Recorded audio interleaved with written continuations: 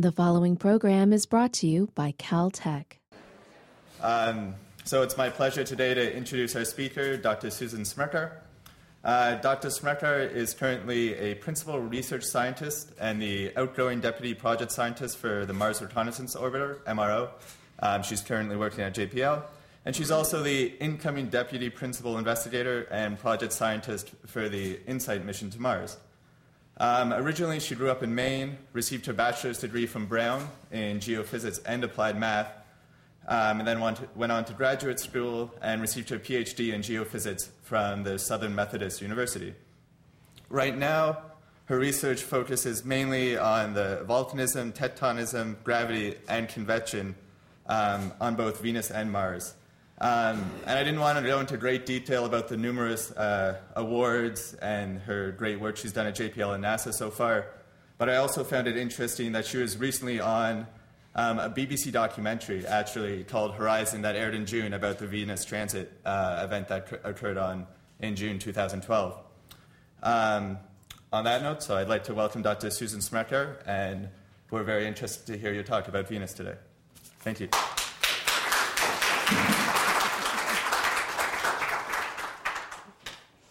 All right, thanks a lot. So in our solar system, Venus has gotten a bit of a bad reputation. You know, it has a surface temperature about 900 degrees Fahrenheit, hot enough to melt lead. It has sulfuric acid clouds, pressure 9 times out of the Earth. So, we're going to do a little psychoanalysis today and try to understand, really, does that mean it's an evil twin? Or perhaps it's just a bit misunderstood and maybe a bit more like Earth than we might otherwise give it credit for. So before I get started, though, I wanted to give credit to some people who have contributed to this talk. Thomas Wiedemann at the Observatoire de Paris has done a nice history of transits of Venus in the age of telescopes. And David Grinspoon, a colleague who studies the climate of Venus, has also contributed. And in the end, I'm going to talk to him about my own research with Christophe Sautin at JPL. So I'm going to dive in. Okay, so as part of this talk, you get to vote. You get to decide whether Venus is really evil or just misunderstood. So to lay the groundwork, we have Venus and Earth. And Venus is only slightly smaller, about 5% smaller than the Earth. As a result, its mass is only slightly smaller, and its escape velocity, the velocity needed to get something to leave the atmosphere, is only slightly smaller. So, based on this, you might say it's pretty much a twin of Earth.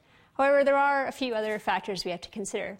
The pressure is 90 times greater, as I mentioned. The surface temperature is pushing 500 degrees Celsius. Much less water in the atmosphere and the surface, and you can kind of get this message just from looking at the oceans on the Earth. And now Venus is shrouded in clouds, but mostly not made of water. And when we get to the interior, it has no magnetic field, unlike the Earth. And it has no plate tectonics, the system that we're familiar with in the Earth, where plates move around and create fault zones and subduction zones.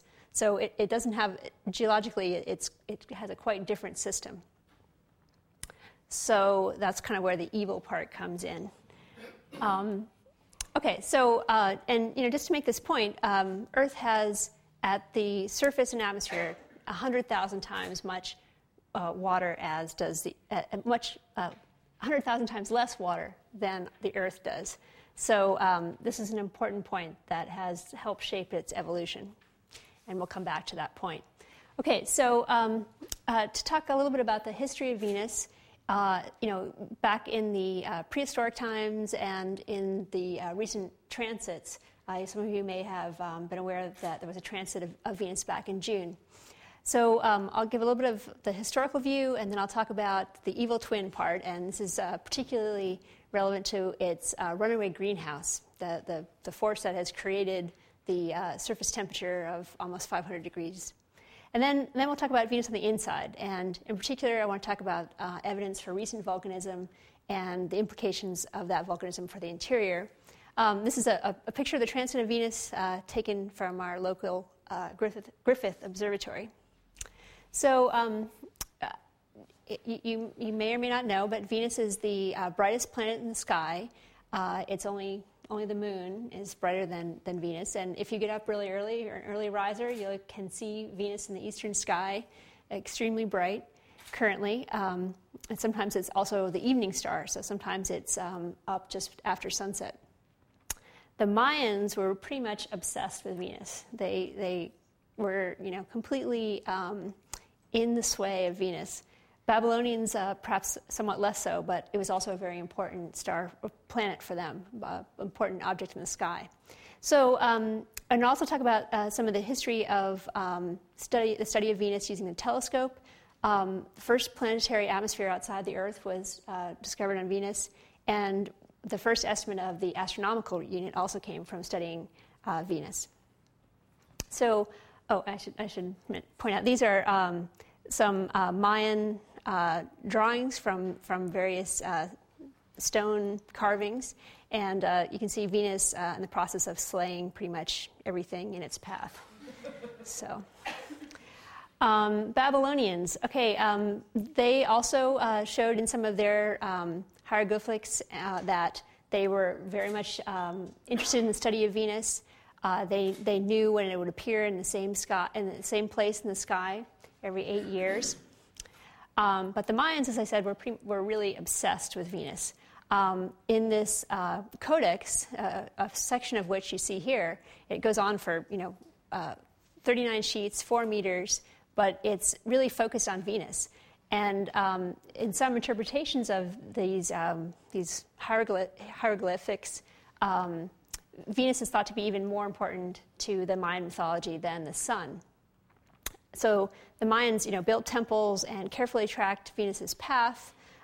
They knew when it would appear every 8 years, and they timed many things to take place during that time when Venus would appear again in the sky, in the same place in the sky. The time when they would go to war, anything really important to them, they wanted to line it up with when they could see Venus again in the same place. So then if we move to the age of telescopes, I was really fascinated to find out that the first discovery of another atmosphere actually took place 250 years ago. So in the transit that occurred back in 1761. This transit of Venus was predicted, and this Russian astronomer observed it from Siberia and made very careful drawings of the results. And by seeing the light refracted as the planet started to cross the path across the face of the sun, he was able to show that Venus has a fairly substantial atmosphere. So the next important discovery that came from a transit of Venus was an estimate of the astronomical unit. And Halley is better known for his study of comets, but he was actually very interested in the transits. He called it the noblest. This site, which is by far the noblest astronomy affords, is denied to mortals for a whole century. So unfortunately, Halley himself did not actually get to see this transit, but he was a big advocate for using the next predicted transit of Venus to estimate the distance between the Earth and the Sun. So this kind of shows you the history of the predicted transits. They occur in these 8-year pairs, and then between those pairs, it's a little, on the order of 100 years, a little bit more. And so in the first one that was predicted, we saw they were able to observe it before it was seen. And then in the next one, they were able to discover the first atmosphere outside Earth. And in the same one, we had an estimate of the astronomical unit. And then when we had more precise clocks, we were able to get a much better estimate the next time. So here we are at the present transit, and you might think there's not a lot to be learned from transits. But in fact, many people made a point of observing this transit in order to get some practice for observing exoplanets. Probably many of you know that the primary way in which exoplanets are detected is by having them transit in front of their stars. And so In this case, we have a known star and a known planet, and so you can apply your methods that you would apply to unknown planets and stars, and get some practice and see, how well can we really reliably estimate the mass, the spectra, the orbit. So a number of people spend time observing for that reason, and who knows, maybe they'll think of something interesting to do in the next transits. I was lucky enough to see the transit of Venus from Svalbard. There were two places that you could see the entire transit, Tahiti and Svalbard. And this is an island that's part of Norway at around 78, 79 north. And this is what it looks like in June. This, in fact, used to be a dormitory for miners, but they have it done up as a nice guest house now. So we were able to see most of the transit there. There are some bare patches of ground in June. And the clouds, for the most part, cooperated. We were able to see the majority of the transit from this location, but it was observed from hundreds of sites, maybe more, all around the planet. And people are analyzing that data now, trying to better understand how much we can learn from the study of exoplanets. This is no doubt out of date. In fact, I went to a lecture next door for the first half hour before I came over here in the Arms building from the Geosciences department. Kepler has now found a number of planets that are in the size of the Earth. And in fact, they found, I think it's about half dozen now, planets that are both similar in size and density. They found many more that are similar in size, but most of them are much more dense than the Earth. A lot of them are, very, very close to their star, and extremely devoid of volatiles and extremely dense. And I guess they're the term they use is they're roasters, because they're all within inside the orbit of Mercury. So that's the vast number of planets are really, really close to their stars. And so, in terms of a planet that is both in the right diameter range and in the same orbit, they really haven't found one yet. These are a couple of examples that are in this right size range. And you can see they have given them somewhat characteristics reminiscent of Venus and Earth in the artist's conception. Today I'd sort of like to set the framework of, we really need to be able to understand better how Venus and Earth evolve so differently if we really want to understand what to expect when we go and find planets around other stars. Okay, so before we get to the space age, a little pre-space age view of Venus.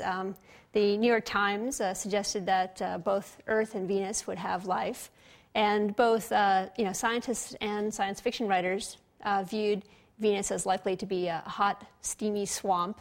And Hollywood got into the action too, with Zsa Zsa Gabor as the Queen of Outer Space. So there was a lot of good material out there about Venus.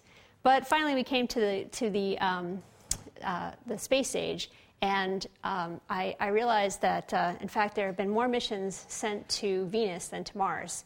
We forget this, but there have been a lot of missions sent to Venus.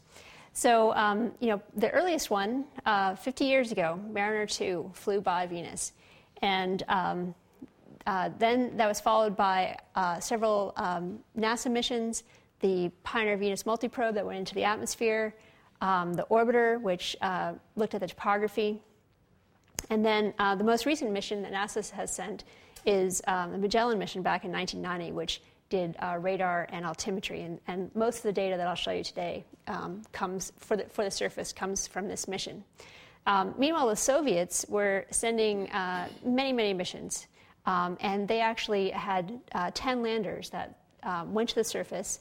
A number of them, three of them sent back, 4 of them sent back images of the surface. So, there have been a huge number of missions that have gone to Venus, more successes than failures, actually. And somebody looked up the statistic for Mars, and there have actually been more failures than successes in the count of missions to Mars, and it's a fairly similar number. But I'll also be talking about the most recent and current mission at Venus, Venus Express, which is a European mission. And that's primarily there to study the atmosphere, but it's also been able to see the surface in a few limited windows. So, okay, today, why study Venus? And this is where we'll talk a little bit about the climate and the evil twin part of the story. Unless you've been under a rock, you've probably seen a plot like this. This is carbon dioxide concentration and the precipitous rise in the last number of decades. And so, Venus is really very relevant to society and the study of Earth today. And, I like to view it as a laboratory for studying the Earth. It's not to say that Venus will ever have a runaway, or that Earth will ever have a runaway greenhouse, but by studying greenhouses in other places, we can learn something that is relevant to understanding greenhouses in general. So the atmosphere in Venus is actually almost 95% carbon dioxide. And, this is just a schematic of how the greenhouse effect works. You have radiation coming in from the sun. A lot of it is reflected at the different cloud layers on Venus. But a great deal of the energy coming in is trapped as thermal infrared energy. So the surface of Venus has heated up in a dramatic way due to the fact that there's so much carbon dioxide and it's so opaque in the infrared. And so much heat has been trapped in the lower atmosphere. This plot shows altitude versus temperature on the surface. And we have 3 curves for Mars, Venus, and Earth. And basically any planet that has any appreciable atmosphere will have some greenhouse effect. So on Mars, the effect of the greenhouse is only on the order of 5 or 10 degrees. For the Earth, it's perhaps a few tens of degrees. But for Venus, we have this huge effect, pushing 500 degrees for the effect of heating the atmosphere at the surface by the greenhouse. And you'll notice a very interesting thing. If there were no greenhouses, no greenhouse trapping of the heat, Venus would actually have a lower temperature than Earth, even though it's closer to the sun. The reason is the dense cloud cover on Venus. All of these clouds actually tend to reflect a fair amount of the solar radiation that's coming in, but vastly more of it is trapped down here near the surface. Okay, so how did these 2 planets evolve so differently? Why does Venus have such an intense greenhouse and Earth does not? Okay, well, it's really a matter of a small distance between Venus and Earth and their proximity to the sun. Basically, Venus is on the wrong side of the tracks with respect to the greenhouse effect. And the result is a powerful positive feedback, as illustrated by Jimi Hendrix. So the surface temperature gets hotter on Venus. It's closer to the sun. It allows more water vapor to evaporate because we believe that Venus actually likely had oceans early in its history, but over time those oceans were lost. So when initially the surface temperature started to heat up due to just the atmospheric greenhouse, that increase in temperature allows more water vapor to go from the surface solid phase into the gas, and those water clouds create greater infrared opacity, which in turn increases the surface temperature. So you get this positive feedback loop. So as more and more water goes from the liquid phase in the surface into the atmosphere, at the top of the atmosphere, it allows the hydrogen to escape. At the top of the atmosphere, it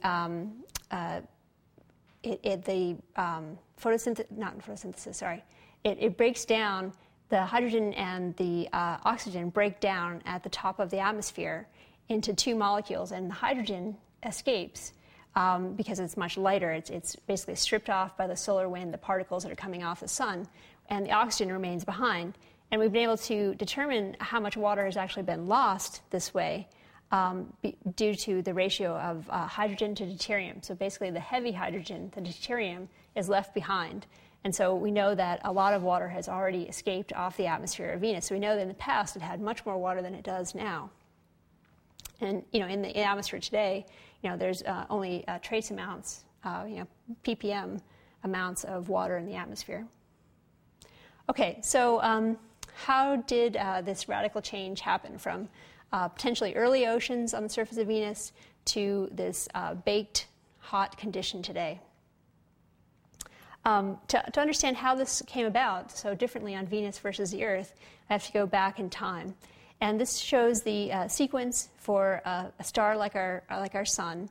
And early in its history, it's actually much less bright. And over time, the luminosity increases until we get to this point where we are today. And so we have what's known as the faint young sun paradox. And this is illustrated here, that they have solar luminosity relative to the present value. So here we are today. And the predicted luminosity of the sun as we go back towards the beginning of our solar system 4.5 billion years ago. So 4.5 billion years ago, it was only at about 0.73 or 72 of its current luminosity. And then if we look at the temperature, we see that for the first couple billion years of Earth's history, this is the freezing point of water, and these two lines show you the temperature of the surface given the greenhouse effect, the temperature of the surface with no greenhouse effect, and this is assuming Earth's present-day atmospheric composition. So if we had the current atmospheric composition all the way back to the beginning of Earth's history, the first couple billion years of that history should have been one in which the planet was entirely frozen. There would have been no liquid water. And we know from the geologic record, from isotopes, that this is not the case. So we know that Earth was not frozen early in its history. So why not? Why was it not so frozen as we would predict based on the luminosity? And the answer is that the greenhouse effect was actually stronger early in Earth's history than it is today. So we know that the atmosphere must have been different than in Earth's early history than today.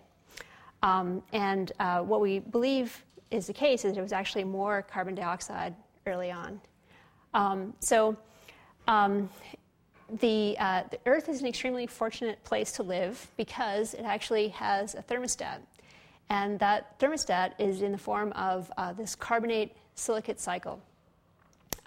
Basically, when you have rainwater falling to the ground, you have carbon dioxide in the atmosphere, and you have silicate rocks at the surface. These three components, the water, the carbon dioxide, and the calcium silicate rocks, have a weathering effect, and they release ions of calcium and hydrogen plus carbon, and then you have the silicate rock left over. And these ions end up in the ocean water eventually. And again, they go through a chemical reaction with the water, and you end up producing calcium carbonate. Now, a lot of this calcium carbonate gets trapped in the shells of small critters in the ocean that produce lots of shells and will fall to the bottom of the ocean, and eventually that carbonate will be squashed and turned into rock, limestones and other carbonate rocks.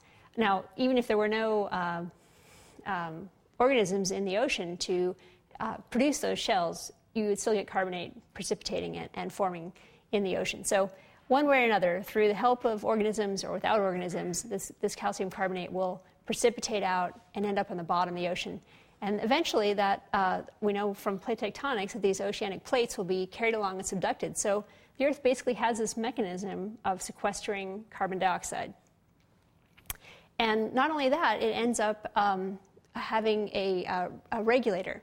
So when the climate is hotter, you're going to get more rainfall, and that process of having more rainfall will allow more carbon dioxide to be taken out of the atmosphere. And when the climate is cooler, that rainfall slows down, and not so much of the carbon dioxide is being locked away. And I should have said also that the carbon dioxide is constantly being resupplied by volcanoes. So, constantly we have CO2 coming out of the interior. And so it just matters what the rate at which it's being locked away versus the rate that it's coming out. And when the Earth is totally frozen over, no liquid water, then the carbon dioxide is not being locked away in rocks, and it's all going into the atmosphere. You have the volcanoes are winning out when the Earth is frozen over. So this is great. We don't have to worry about global warming, right? It's great if we can hang around for 500 million years, because that's the time scale over which this mechanism can cause equilibrium. So, it's great in the time scale of the Earth, not so great in the time scale of people. Okay, so Venus, what happened?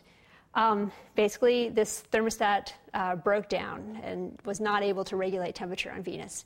As I said, as Venus started to heat up, the clouds became thicker, more water went into the atmosphere, and as that water was stripped off in the form of hydrogen and oxygen at the top of the atmosphere, we ended up with no liquid water on Venus, no silicate weathering, and all of the volcanic gas going into the atmosphere. So, Venus lost its oceans and was not able to maintain this balance. Just a bit of an aside here. Given that Venus has this intense temperature at the surface, can we actually learn anything about astrobiology for Venus? And the answer is yes. We can understand that life may have existed in the distant past, at a time when oceans could have been stable on the surface. And there's even talk that there could be life in the form of microbes in the clouds today. The temperature and pressure and the cloud level on Venus is similar to that on the surface of the Earth. So, the conditions, at least in a limited environment, are potentially compatible with there being life today. And it definitely informs the future of life on Earth. It informs, how unique Earth is in terms of its ability to regulate things on the very long time scales. And perhaps most importantly, it redefines our understanding of what does habitability mean. We're finding all of these exoplanets at different distances from different sized stars, and you may or may not have seen a diagram like this. This is the mass of the star relative to our own sun, and the distance of planets relative to Earth. And for some time, the habitable zone has been this area here, where if it's a smaller star, it's closer in than the Earth, and further out if it's a larger star. But we have to really think about the fourth dimension of habitability, which is time. Because earlier in the evolution of the solar system, both Earth and Mars were likely more habitable. They were, we certainly know that water flowed in the surface of Mars, and the isotopic evidence for Venus suggests that it we definitely had much more water, and it likely would have had oceans as well. Okay, so this is part 3 of the talk. And the volcanism really provides a link between understanding the interior and the atmosphere. This is a cartoon, but a lot of volcanism on Earth and at least some of the volcanism on Venus occur in these zones that are called hotspots, and I'll define this a little bit more in a minute. But we have the core of the Earth, the mantle, and the lithosphere. The mantle convects, the lithosphere is the solid part that doesn't convect. And in areas like Hawaii, you have hot stuff coming up from the interior and producing volcanoes at the surface. And those volcanoes, as we've been discussing, give off these gases. So these really form the link between studying how the atmosphere evolves, how the surface geology changes over time, and at least in some cases, how the volcanism is related to what's going on in the interior. Okay, so what we would really love to know is what the history of volcanism has been on the surface of Venus. We'd like to know, when did it occur, and in what volume, at what time period. Unfortunately, Venus is not revealing that. Venus has only 1,000 impact craters, and this is a Magellan radar image. So the black, dark areas are smooth, and the bright areas, these impact craters, are very rough and thus bright in the radar. And these 1,000 impact craters are really too few to provide ages of the different regions on Venus. If you look at the craters on Mars, there's a huge density, probably hundreds of thousands of craters on Mars. And so it's quite easy on Mars to take the density of the craters and provide an age for even relatively small locations on Mars. On Venus, we simply can't do that. And another thing you'll notice is that these craters are pretty much equally distributed over the surface. On Mars, there's a big density, higher density in the south and in the north. But on Venus, it's pretty much equally distributed, which again doesn't help us in terms of distinguishing the age of one area from another. So basically all we're able to get out of the impact crater data is that the age of the surface is about 700 million years, plus or minus 300 million. And the other very interesting thing about this population of craters is that most of them are not modified. Most of them are in red. A few of them are tectonized, and a few of them are embayed.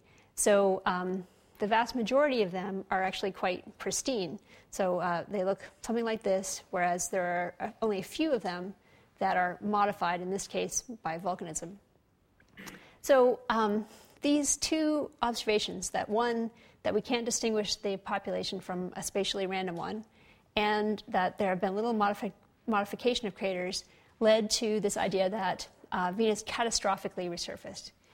If you had more equilibrium resurfacing, you might expect that there would be sort of an equal number of modified craters and pristine craters, but that's not what was seen. And this idea that Venus could have been sort of very rapidly covered in volcanism or otherwise could have raised its craters is an intriguing idea.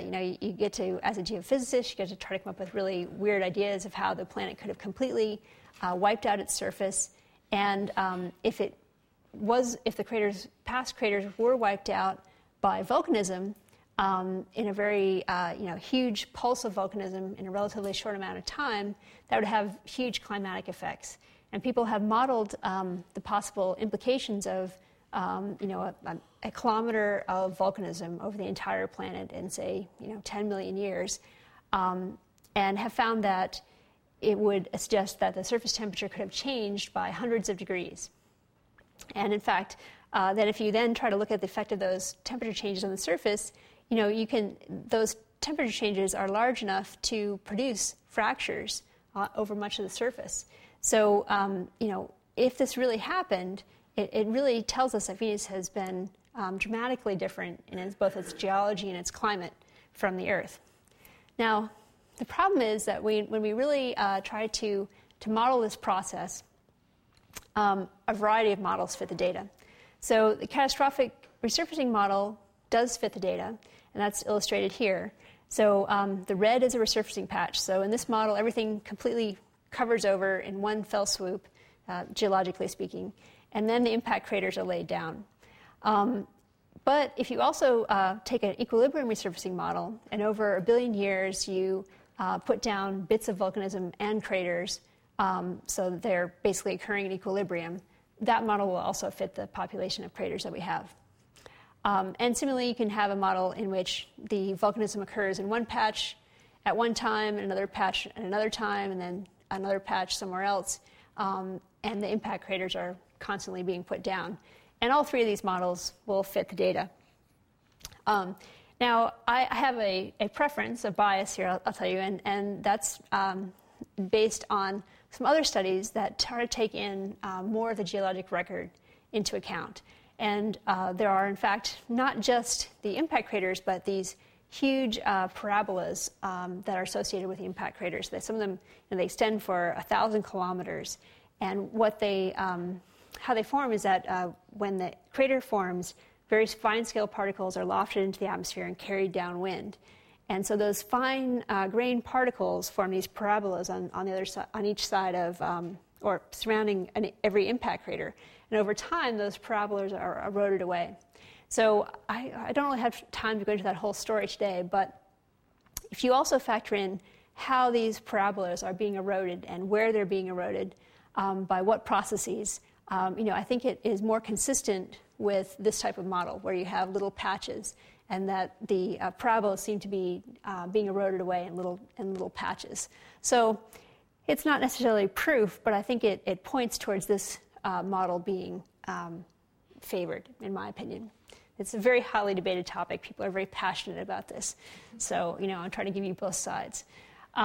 Okay, so I want to talk about the evidence for recent volcanism. And when I say recent, I mean geologically recent, so within the last 1 million years or so.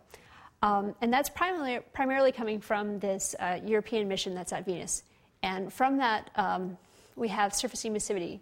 One of the spectrometers can see to the atmosphere, through the atmosphere at around 1 micron, and is seeing the surface temperature. One thing that's very interesting about this recent volcanism that it only occurs at hotspots, areas like Hawaii on the Earth. And because because in that setting the volcanism is directly linked to the interior, it's also telling us something about the interior dynamics of Venus. So we'll sort of evaluate again whether that means it's more Earth-like or not. Okay, this is data from the Venus Express mission, and this is surface emissivity. Basically, emissivity is a measure of how heat is emitted from, in this case, from a rock. And that's a function of two things. It's temperature and its composition. And in terms of composition for rocks, it's primarily how much iron they contain. So in order to get this map, you have to take the spectral measurements at 1 micron and try to remove the effects of the atmosphere. So you have to go to some lengths to remove the effects of the clouds that tend to filter this signature from the surface. And you also have to take out the topographic effects. On Venus, because of this very dense layer of clouds, there are essentially no surface temperature variations, no annual surface temperature variations, no diurnal temperature variations. Really, the only temperature variations are a function of altitude. And so, there are differences of about 10 kilometers on the surface, and you have some temperature variations just as a function of altitude. So those effects were taken out. And that leaves us with this map. So the red are the high emissivity anomalies, and the blue are low emissivity anomalies. And the low anomalies are a really interesting story, but for another day. And so I want to focus on just a few of these surface anomalies that are the highest ones. And there are high ones out here, but the data gets more and more ratty as you go away from this side of the map, just due to the number of observations. So these ones aren't really regarded as being realistic. So it turns out that all of these high emissivity anomalies correlate with areas that are like Hawaii. They have a broad topographic swell. And I'm going to focus on these three regions, Imdur, Themis, and Dione. And on top you have both topography in meters, and superimposed is the radar imaging.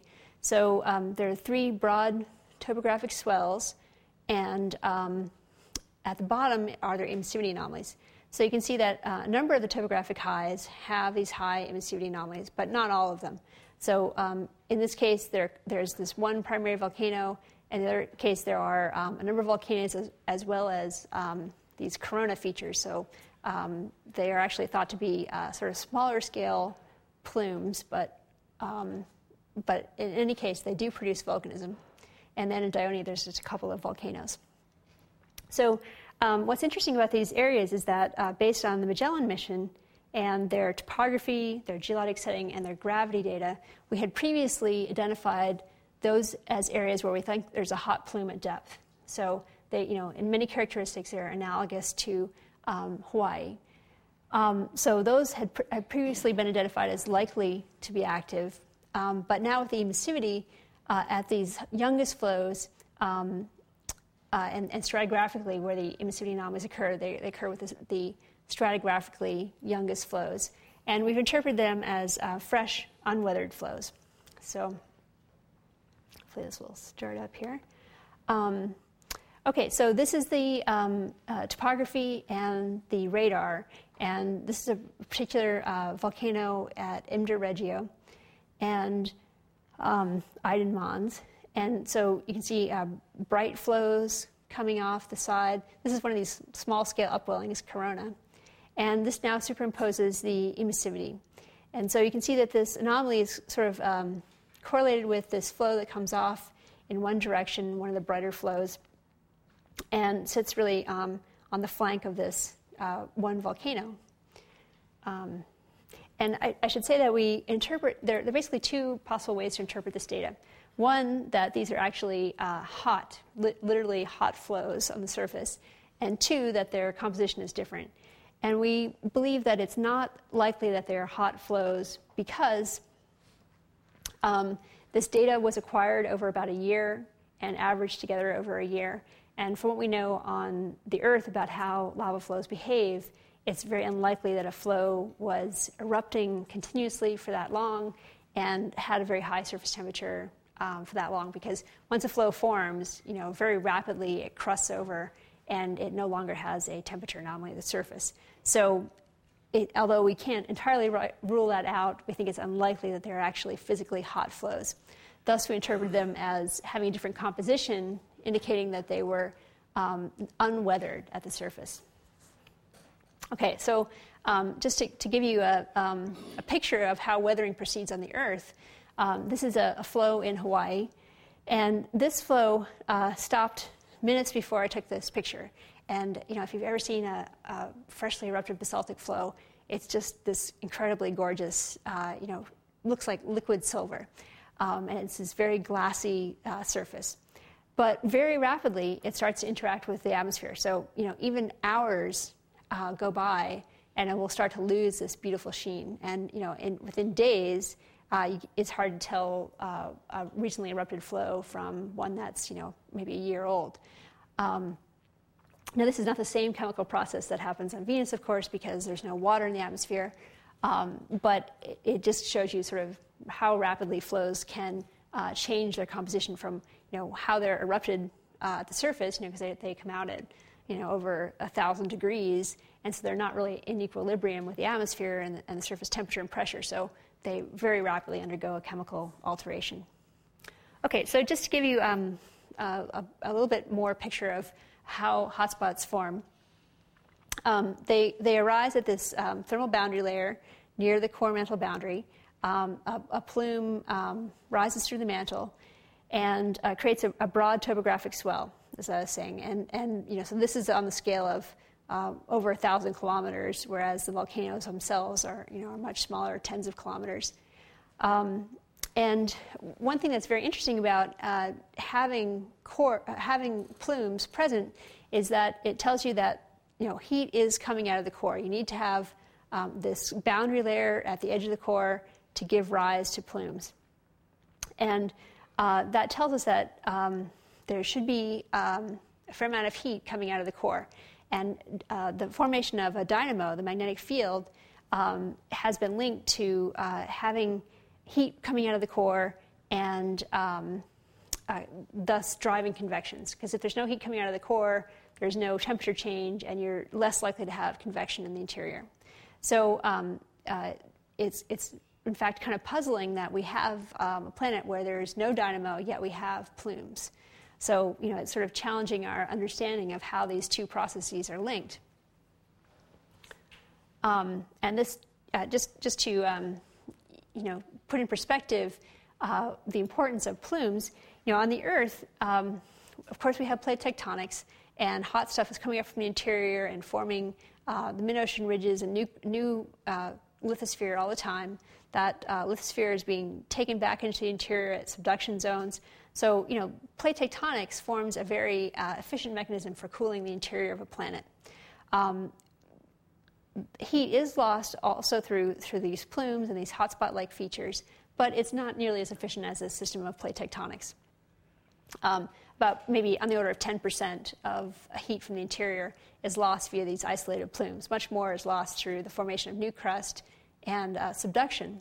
So, this is a very efficient system. Without plate tectonics, if you have a planet that's convecting, it's referred to as a stagnant lid planet. There are no plates moving around. And there are probably no subduction zones going back into the interior, as in this cartoon. You may have some little blobs, cold blobs, that will come off the bottom of the cold lithosphere, but it's not going to be as an efficient process for cooling the interior as when you have giant plates going back into the interior. So for this reason, we expect that on a planet without plate tectonics, that the interior is going to be hotter. In terms of what we see on the overall pattern of tectonics on the surface of Venus, this is again radar and altimetry. What we see is that there are essentially volcanism everywhere. No system of ridges, no system of subducting slabs, but all kinds of different volcanic features. And I've only shown you a small fraction of them here. From Magellan data and from the gravity topography, we thought that there were about 10 hotspots previously. And these red ones are the ones that have been observed in the emissivity data. Whereas these are in the Northern Hemisphere, and sadly we have no emissivity data for the Northern Hemisphere, nor are we going to get any. But these are the family of hotspots that have been observed to date. And I'll just make the point also that we believe that there are two scales of upwelling. In addition to these major scale features, we have 500 corona. And these are shown in the red dots and the white crosses. So these, I don't have time to show you all the weird characteristics of these features, but they're on the order of a few hundred kilometers across. And we think they primarily form as a result of smaller scale blobs coming up from the interior, as opposed to these larger scale plumes that form the broad topographic swells. But in addition, you can see all these large flow fields, which are hundreds of kilometers long. And beyond that, there are hundreds of volcanoes that are 100 kilometers or more in diameter. So everywhere volcanism. Okay, so to talk a little bit more about plumes and what it means to have a plume in the interior. Okay, I was telling you that you need to have some heat flow coming out of the core and forming a boundary layer to give rise to a plume. So it's a bit, like I was saying before, it's a bit of a paradox that we have no dynamo, yet we have plumes on Venus. And so, actually what we expect to form, what we would have expected in a stagnant lid is that this thick lithosphere acts as an insulating blanket, and it tends to allow the mantle to actually heat up.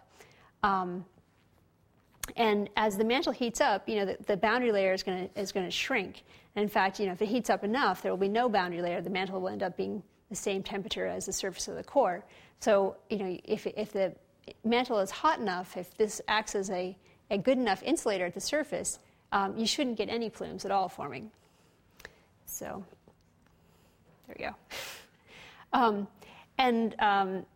Before this data was produced, before these observations, there had been a theory proposed that suggested that the large-scale plumes, the hotspots we see on Venus, we see on the Earth, are part of the overall plate tectonic system, in that even on the Earth, even where we have dynamo, we have a clear thermal boundary layer between the core and the mantle, it's pretty hard still to form plumes.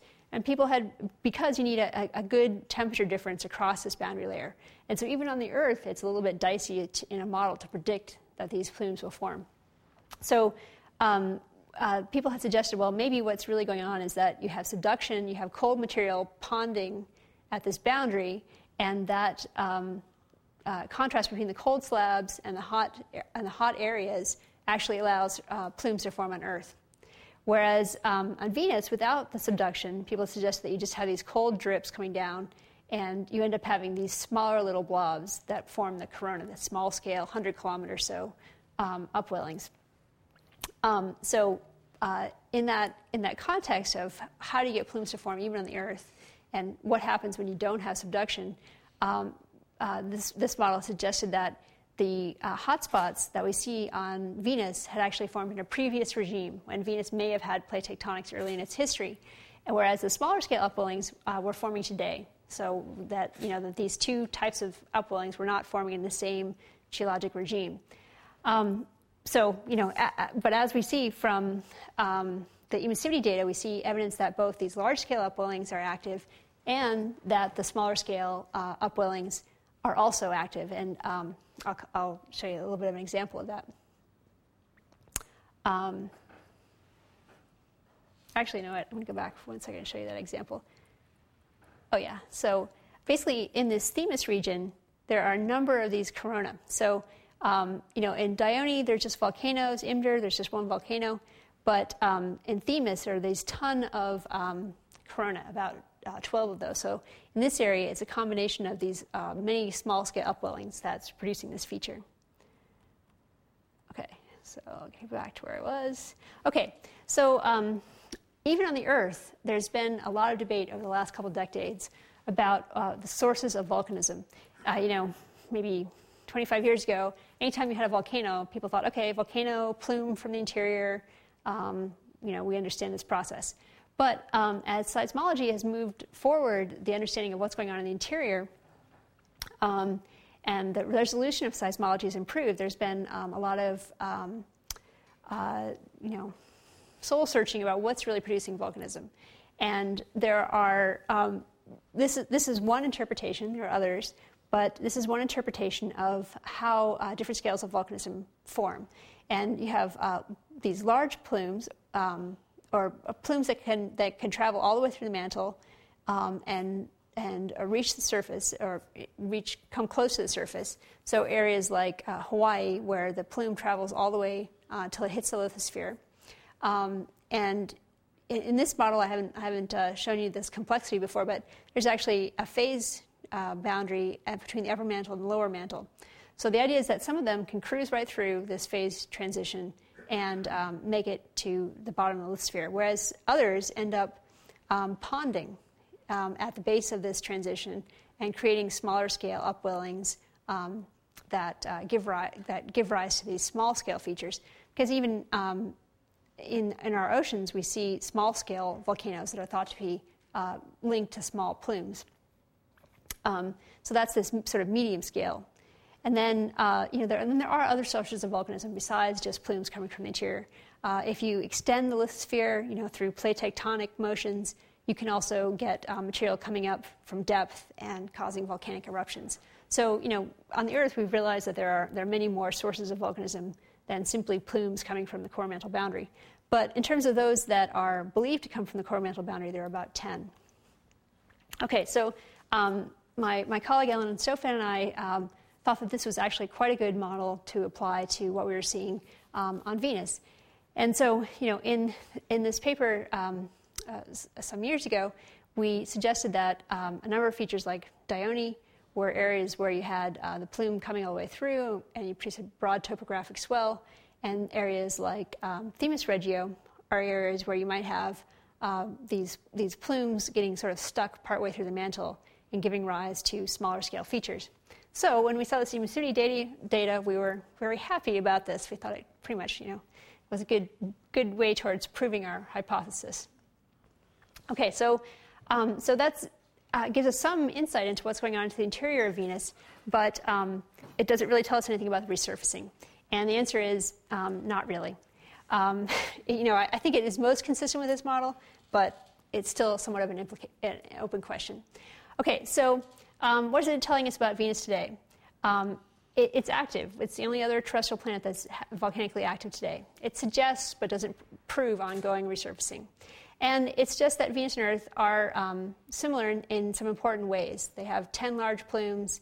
They both have small plumes. And it shows that, at least on Venus, you don't need subduction to get plumes. And perhaps the same is true for Earth. So here's our report card. How are we doing? Is it evil or misunderstood? Okay, I think the greenhouse definitely gives it in the evil category, and no oceans. Recent volcanism, to me, suggests it's more Earth-like than we might have thought. And the fact that it has the same number of plumes coming from the core mantle boundary is a really intriguing fact. 2 scales of plumes, I think, also makes it somewhat Earth-like. And regional resurfacing. Well, of course, I can't prove this, but I think it's most likely that it's going on today. So quickly to wrap up, what's going on for the next step in Venus exploration? We had this call for small-scale missions in 2010. A quarter of those proposed were for Venus. So there's a big, groundswell of interest in going back to Venus. It's been, 30 years since there was a significant amount of activity there. And there's also in the decadal survey, the overview of next steps in planetary science, there was a call for a lander on the surface, this surface and atmospheric geochemical explorer. That was also proposed in the last call. None of these made it, but people will keep trying. And I think that's it. I'll wrap it up. Here's Venus in the night sky. So thanks very much.